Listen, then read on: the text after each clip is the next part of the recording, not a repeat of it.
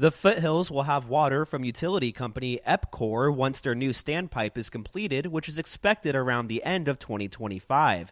County Supervisor Thomas Galvin says the dispute left a dark spot on our state. And it let this narrative spread around the country that Arizona is a place that's running out of water, which is not the case. This was a local political and jurisdictional turf fight that was completely unnecessary. He credits the Arizona Corporation Commission for clearing the way for Epcor. Most of all, I'm grateful to all of the residents of the Rio Verde Foothills who understood that we were trying to figure out the best solution for them, and this is what they wanted and what they deserve. Ballin Overstoles, KTAR News.